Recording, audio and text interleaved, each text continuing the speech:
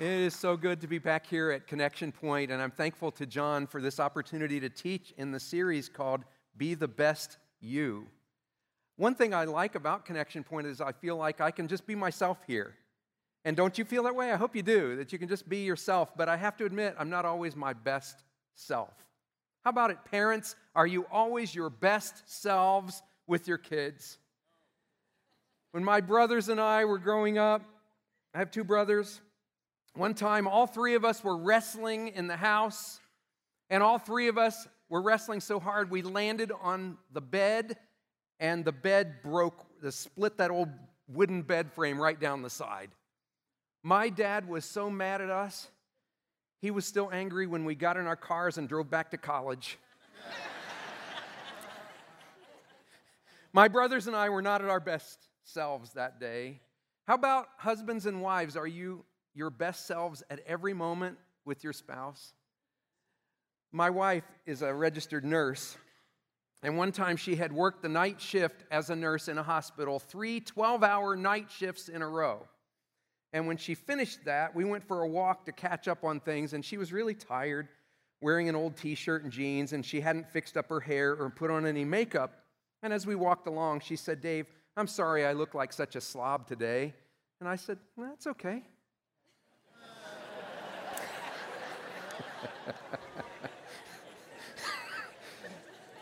You're realizing why this was not a good thing to say. It was a response that made perfect sense to me in my male brain. But Candy later informed me it would have been a lot better if I had said, "Candy, you are beautiful to me no matter what." I wasn't my best self that day. What about in our daily interactions with other people, just out and about in the world? Are you always your best self? I was at an airport getting ready to get on a plane, and I was waiting in the line to go up to the ticket agent, and the person right ahead of me made a big, ugly scene. She got so angry that it was really nasty, and she was yelling, and the ticket agent was standing there calmly trying to explain to this woman why she could not carry 2 large, oversized bags onto the plane with her. And the woman just wouldn't accept no for an answer and was making a big, ugly scene. And finally, they got it settled, and I was the next person in line. So I walked up to the counter, and I said to the woman, "Boy, I'm really sorry that you had to deal with whatever that was, because it must have been hard to stay calm as you did when somebody's treating you so rudely." And the agent kind of flustered, trying to calm herself down. She said, "Yeah, and you know what was in those bags the woman wanted to take on the plane?" I said, "No, what?" She said, "Bibles. 2 bags of Bibles." And this ticket agent said, "You'd think that somebody who had 2 big bags of Bibles with them would act a little better than that, wouldn't you?"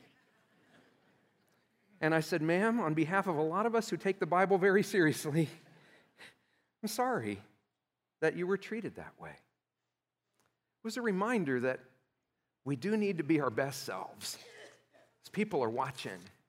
And if we want to be successful in our relationship with other people, Jesus summed it up this way in John chapter 13, verse 35. He said, "By this everyone will know that you are my disciples if you love one another."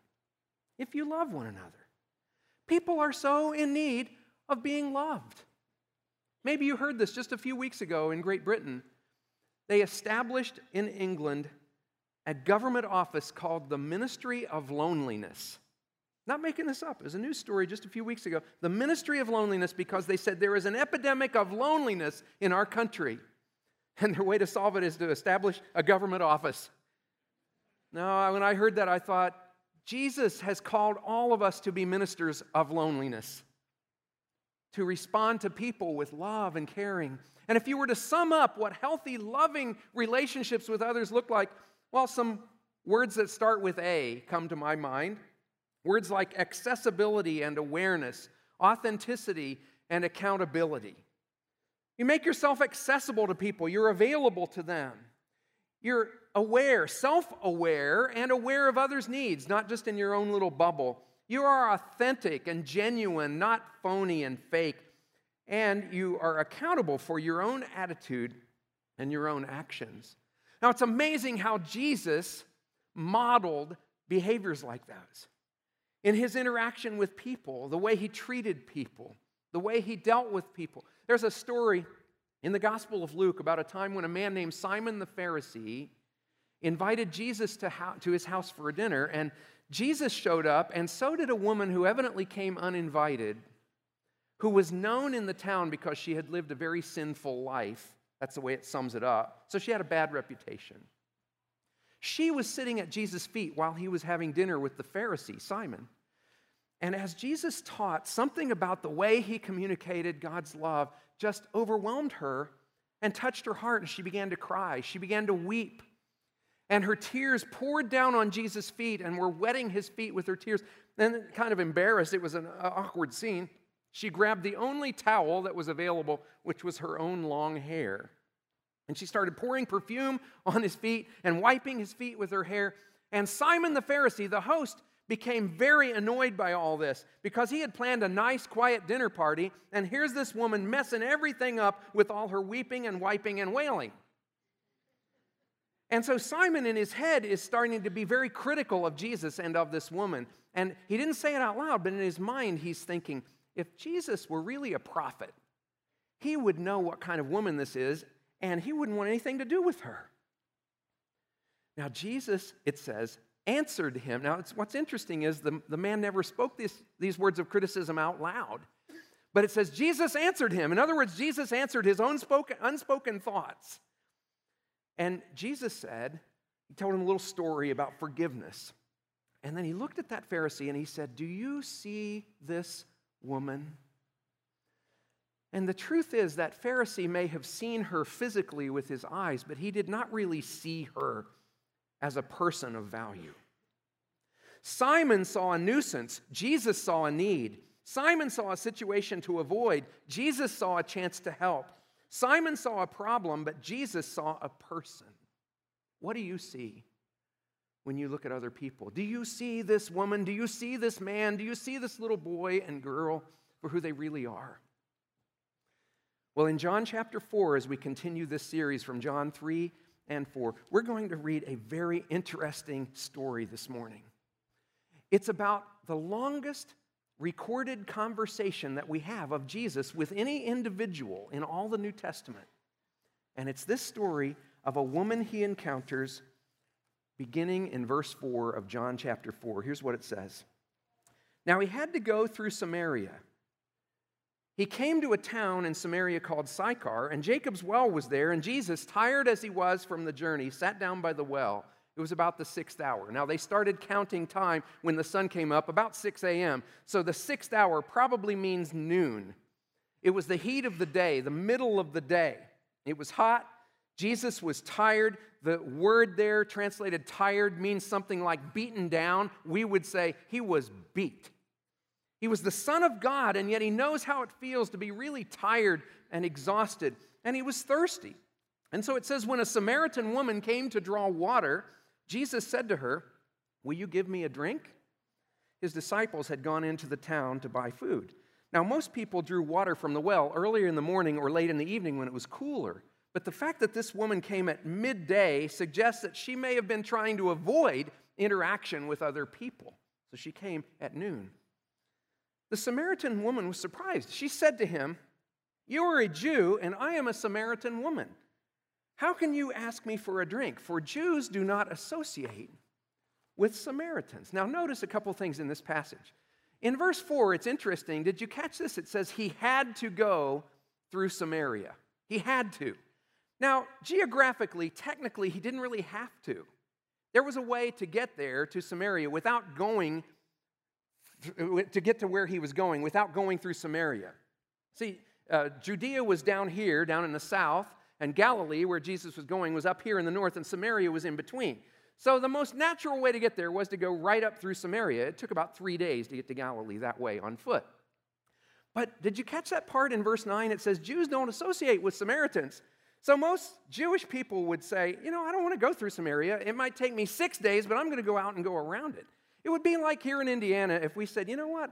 I want to go to Tennessee, but I don't feel like going through Kentucky.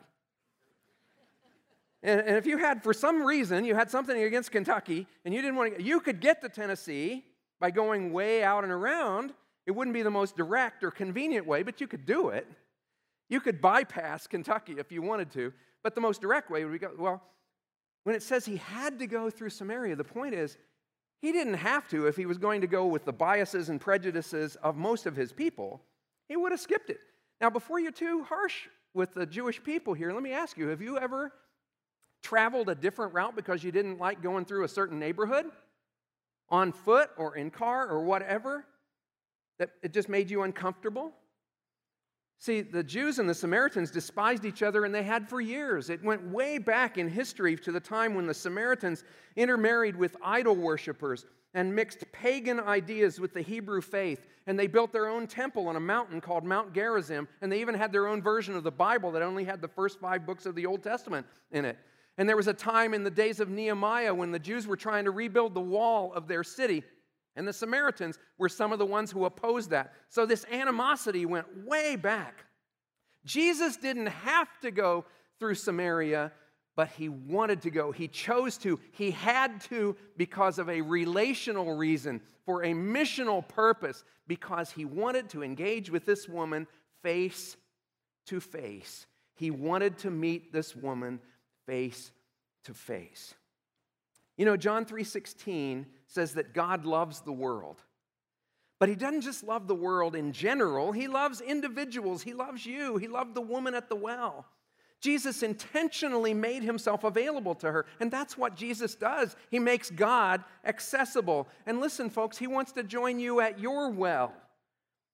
He wants to go there where you work and to the coffee shop where you hang out. A firefighter doesn't just stand outside a burning building and shout at people. He goes into the building and brings people out. Jesus entered this woman's world, and to do that, to meet with her face to face, he was crossing the religious and racial barriers between Jews and Samaritans. He was crossing a gender barrier because in those days, most Jewish men would not even greet a woman on the street. In fact, there were certain Pharisees known as the bruised and bleeding Pharisees, because if they saw a woman on the street, they would shut their eyes, and as a result, they would bump into walls and buildings. Jesus crossed that barrier. He crossed social barriers. The rabbis said that you were religiously unclean if you drank from the bucket or the cup of a Samaritan, but Jesus said to her, "Will you give me a drink?" And he was willing to allow her to help him that way. The woman herself was amazed that Jesus would ignore these prejudices and speak to her in broad daylight. But let me tell you, folks, if you want to build healthy relationships and be successful with others, there's no substitute for FaceTime. Parents, are you given enough real face-to-face time with your kids, with your grandkids, with people in your life who really need you to interact with them? It's okay to have boundaries. Jesus himself went off by himself for a while to get away from the crowds, but he made himself accessible, available. Remember the time parents brought their little kids to Jesus, and the disciples thought, he's too busy for that, and they tried to shoo everybody away, and Jesus said, no, let the little children come unto me. Of such is the kingdom of heaven. Nicodemus needed to meet with him. He said, okay, let's make a nighttime appointment, and we'll talk face to face. Do we see people the way Jesus does? Do we get face to face with the exhausted single mom and have a sense of what she's going through? The little boy who never stops talking, the old man who never says anything. The folks who work in restaurants and stores, they are not machines who perform services for us. They are people with incredible value, with hurts and hopes and dreams and families that they care about. What about the international student who's struggling to learn our culture and our language? What about the person with a mental illness or a physical disability? What about the young professional whose career is on the fast track but whose heart is filled with despair? Are we finding FaceTime with people we can serve in Jesus' name? It's not always easy. My wife is a nurse, and one time she was working for a faith-based medical clinic that provided prenatal care to young women. Most of her patients were unwed, pregnant teenagers. One day, a young woman came into the clinic with a really bad attitude. She was so rude and uncooperative. My wife, who's a very gentle soul, said later that this girl, it was so bad, she was so rude and uncooperative, that she thought, I'm going to have to punch her in the nose or something. She said it was just rude. But something inside my wife's heart just said, no, look her in the eye, and she did. And she said, I told that young woman, it seems like you're having a really rough day. And immediately, that hardened young woman burst into tears, and through her sobs, she told Candy how stressful her life was and how she wasn't sure how she could go on. We all run into difficult people, angry people. Can we stop and take the time to pray and say, Lord, what's making them that way? Can we get some face time with them so that we start to see life from their perspective? Years ago, my family led a new church plant in an urban neighborhood. And our church rented a community center, and we made a plywood sign.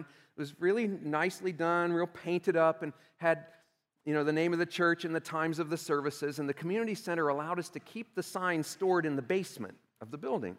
So every Sunday morning, I or some of the other volunteers would go, and we had to lug that heavy sign up from the basement, carry it out, and put it on the sidewalk outside the community center so people would know that our church met there. I hated that sign, because it was heavy, and on a rainy day, it was just a pain in the neck to put it out there. And there were times in my lack of faith that I would think, is anybody noticing? Is this making any difference? And then one Sunday, I looked in the back row, and there was a guy sitting in the back I'd never seen before. He was new. His name was Mike, I found out. And it turns out he lived in the neighborhood. And Mike's story was quite interesting. He was kind of a scary-looking guy, to be honest. He was a very burly guy. He was a military veteran who worked as a dental hygienist at a city health clinic. And he wore T-shirts and shorts all year round, no matter what the weather, no matter how cold it was. It was 20 below zero. He would show up with a T-shirt and shorts on. You didn't mess around with Mike. And I found out, as I got to know him, that he lived in the neighborhood, and on Sunday mornings he would drive out to the suburbs to play golf. But on his way out, he would see this sign sitting on the sidewalk, and it bugged him. He was curious, why is our community center allowing some church to meet there? And so he came to check us out, and eventually he became a Christian. He accepted Christ as his Lord and Savior. He was baptized. And I got to know Mike as a person. And you know what? He came every week early because he had a special ministry. You know what his job was? He went in the basement and got the sign, and he'd carry it out and put it on the sidewalk. I loved that guy. I was so grateful for him. But he wanted other people to see the sign that had made a difference for him. He died of cancer in his 60s, way too soon. But not before making a big difference for the Lord and for me. Mike was my friend. But it took time to get to know him face to face. You know what, folks? Jesus wants face time with you. He wants to join you at your well. And when you are sitting by yourself at the coffee shop, or you're taking care of a sick family member, or you're dealing with a bully at school, or you're alone in your apartment, or your life is a mess and you don't know where to turn, Jesus knows and he cares, and he wants to sit down next to you and have face time with you. And another thing we see about Jesus' interaction with this woman, he not only met with her face to face, but he also engaged with her mind to mind. Sometimes people have this wrong idea that when you become a Christian, you throw your brains out the window and you just somehow believe all these unreasonable things. That's not it at all. Jesus has a way of calling us to love God with all our heart and soul and mind and strength. This woman was smart. And Jesus doesn't let people kind of get by with shallowness and settle for that. Jesus called her to engage her mind and think deeply with him. And one thing he did was he awakened her spiritual thirst. As we read on in this story in verse 10, Jesus answered her. She said, "How can you ask me for a drink? I'm a Samaritan woman. We usually wouldn't even be having this conversation." Jesus said in verse 10, "If you knew the gift of God and who it is that asks you for a drink, you would have asked him and he would have given you living water." "Sir," the woman said, "you have nothing to draw with and the well is deep. Where can you get this living water?" She's being a little sarcastic, I think. She's saying, "Well, that's real nice, all this talk about living water. You don't even have a bucket. You're the one asking me for water, and you're saying you can give me living water? What do you mean by that? Are you greater than our father Jacob, who gave us this well and drank from it himself? Who do you think you are? And this well is really deep." If you go to Israel to this day, they will show you Jacob's well. And it's about 100 feet deep. It's very deep, especially for those days. That's a long way to drop down your bucket and pull the water out. So she's thinking about physical water. But Jesus answered in verse 13, "Everyone who drinks this water will be thirsty again, but whoever drinks the water I give him will never thirst. Indeed, the water I give him will become in him a spring of water welling up to eternal life." Folks, we're all spiritually thirsty. There is a God-shaped hole in our hearts that nothing can fill but God. And we try to fill it with work and hobbies and money and entertainment and all kinds of things, but nothing else can satisfy the thirst that we have except the Lord. And so Jesus stirred that spiritual thirst in her, and then he challenged her personal life. This was another thing that he did. Verse 16, Jesus told her, "Go call your husband and come back."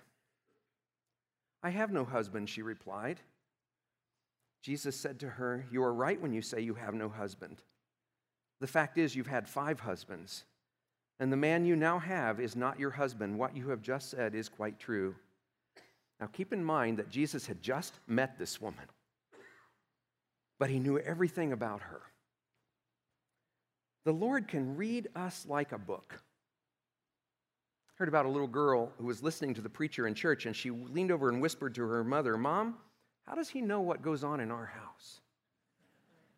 But it wasn't that the preacher is so smart. It's just that God's word speaks to us as we really are. A friend of mine used to serve in the state police, and he would ride in a helicopter and use radar to clock the cars down below. And he said, it's an odd feeling to look down and see some guy breezing down the highway at 95 miles an hour, and he has no idea that you're up here clocking his speed and holding him accountable for his driving. He has no idea you're watching. The Bible says in Hebrews, nothing in all creation is hidden from God's sight.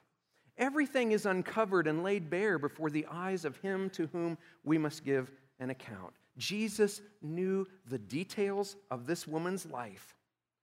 But by bringing this stuff out, he wasn't being harsh or condemning toward her. She had been through a lot, and Jesus saw this woman as she really was. She had had 5 husbands. Now, it's possible she had been widowed 5 times, but it seems way more likely she had been divorced and remarried over and over and over again. Either way, this woman had endured a lot of heartache. It's likely she had been mistreated by men. And now she was living with a man who had not committed himself to her in marriage, and that is not the way things work best in God's design. Now, please understand my heart in this.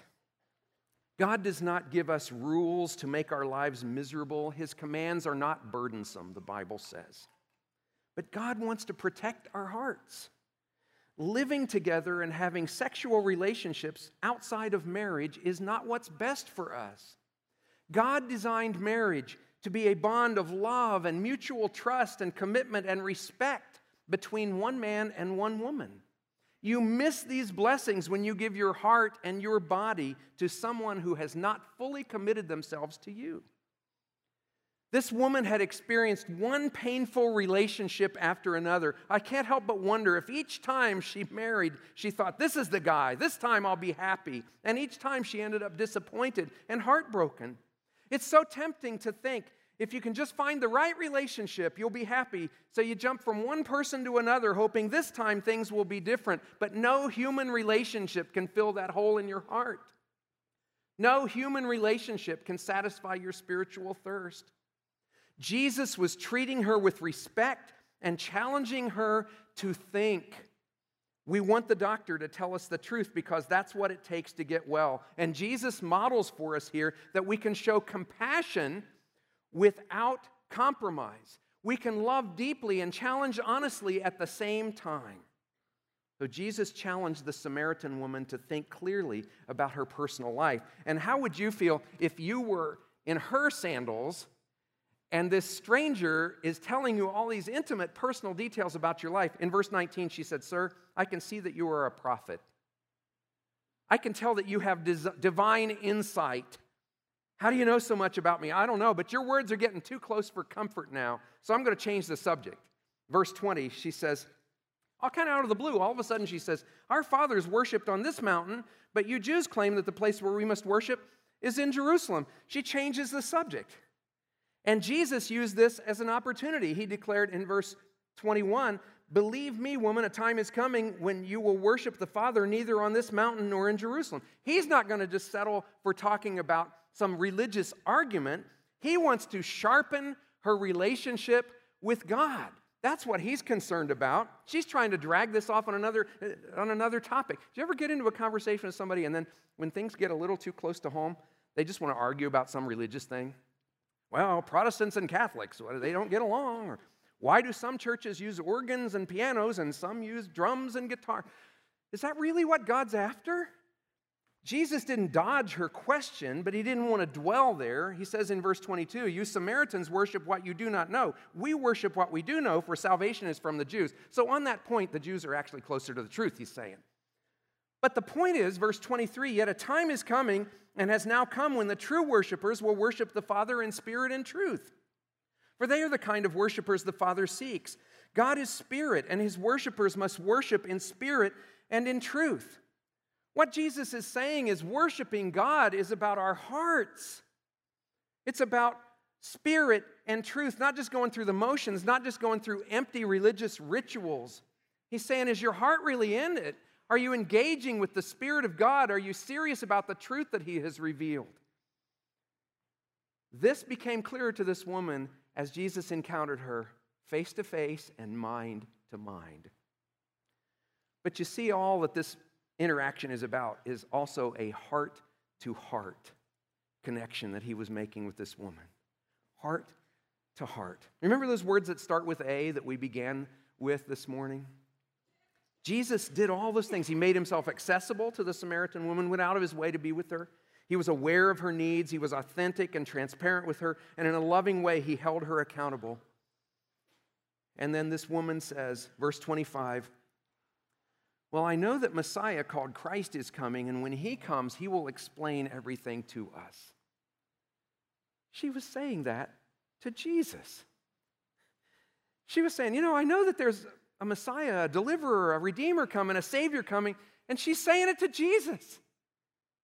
Do you hear the hope that she's searching for, the longing that she has? And Jesus responds, verse 26, I who speak to you am he. What a bold claim that he just lays it out there for this woman at the well. I am the Messiah.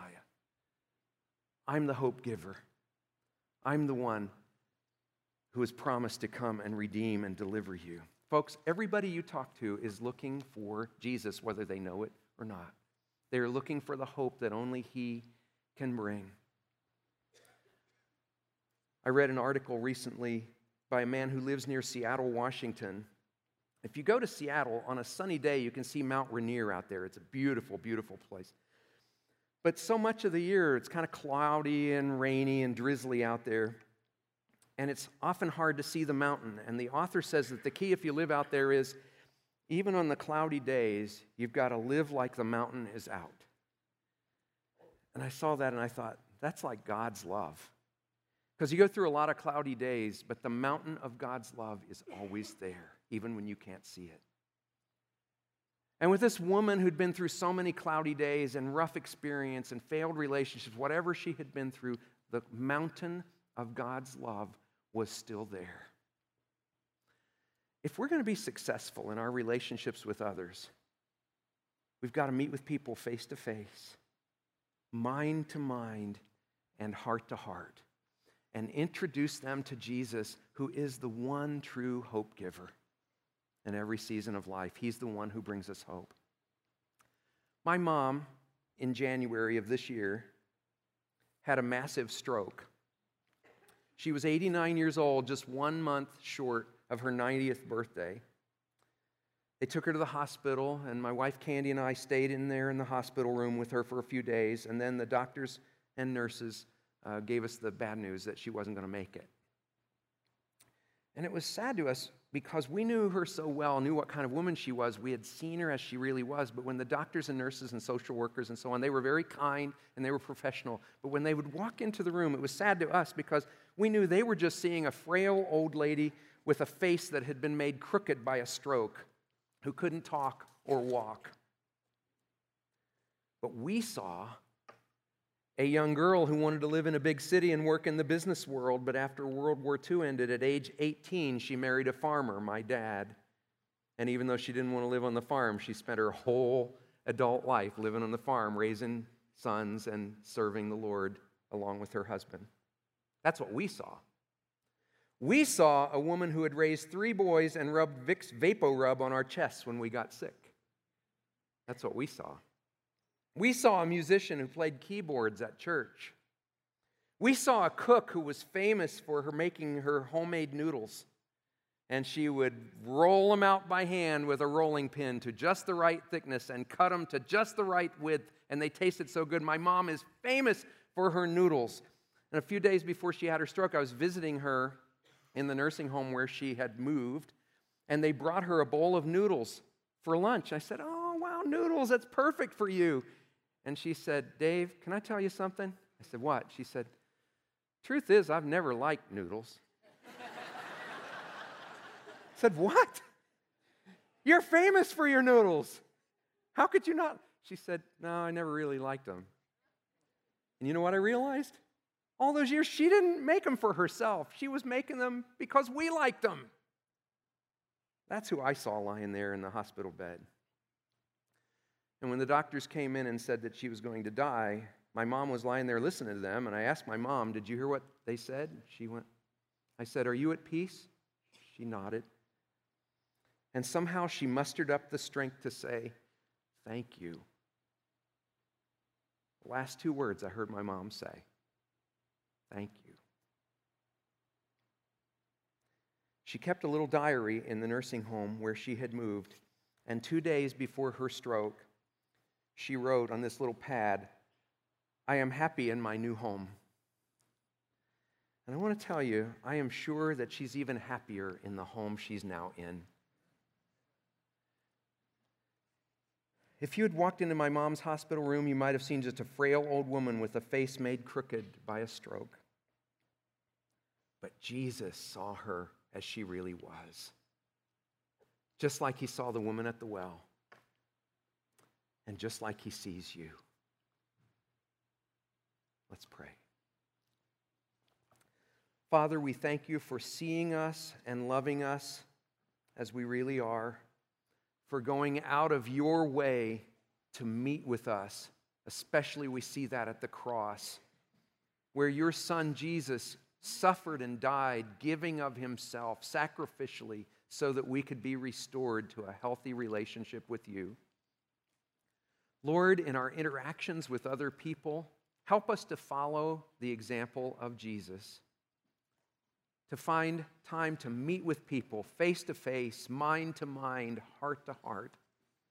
Help us, God, to be effective witnesses for your love and grace, even as that woman went on to go back and leave her water jar at the well and go back and tell her friends in town, "Come and meet this man." Lord, there are people in our lives we need to introduce to Jesus. Help us to do that with integrity, authenticity, with grace and truth. Bless us, Lord, to take this message and apply your word to our lives. In Jesus' name we pray.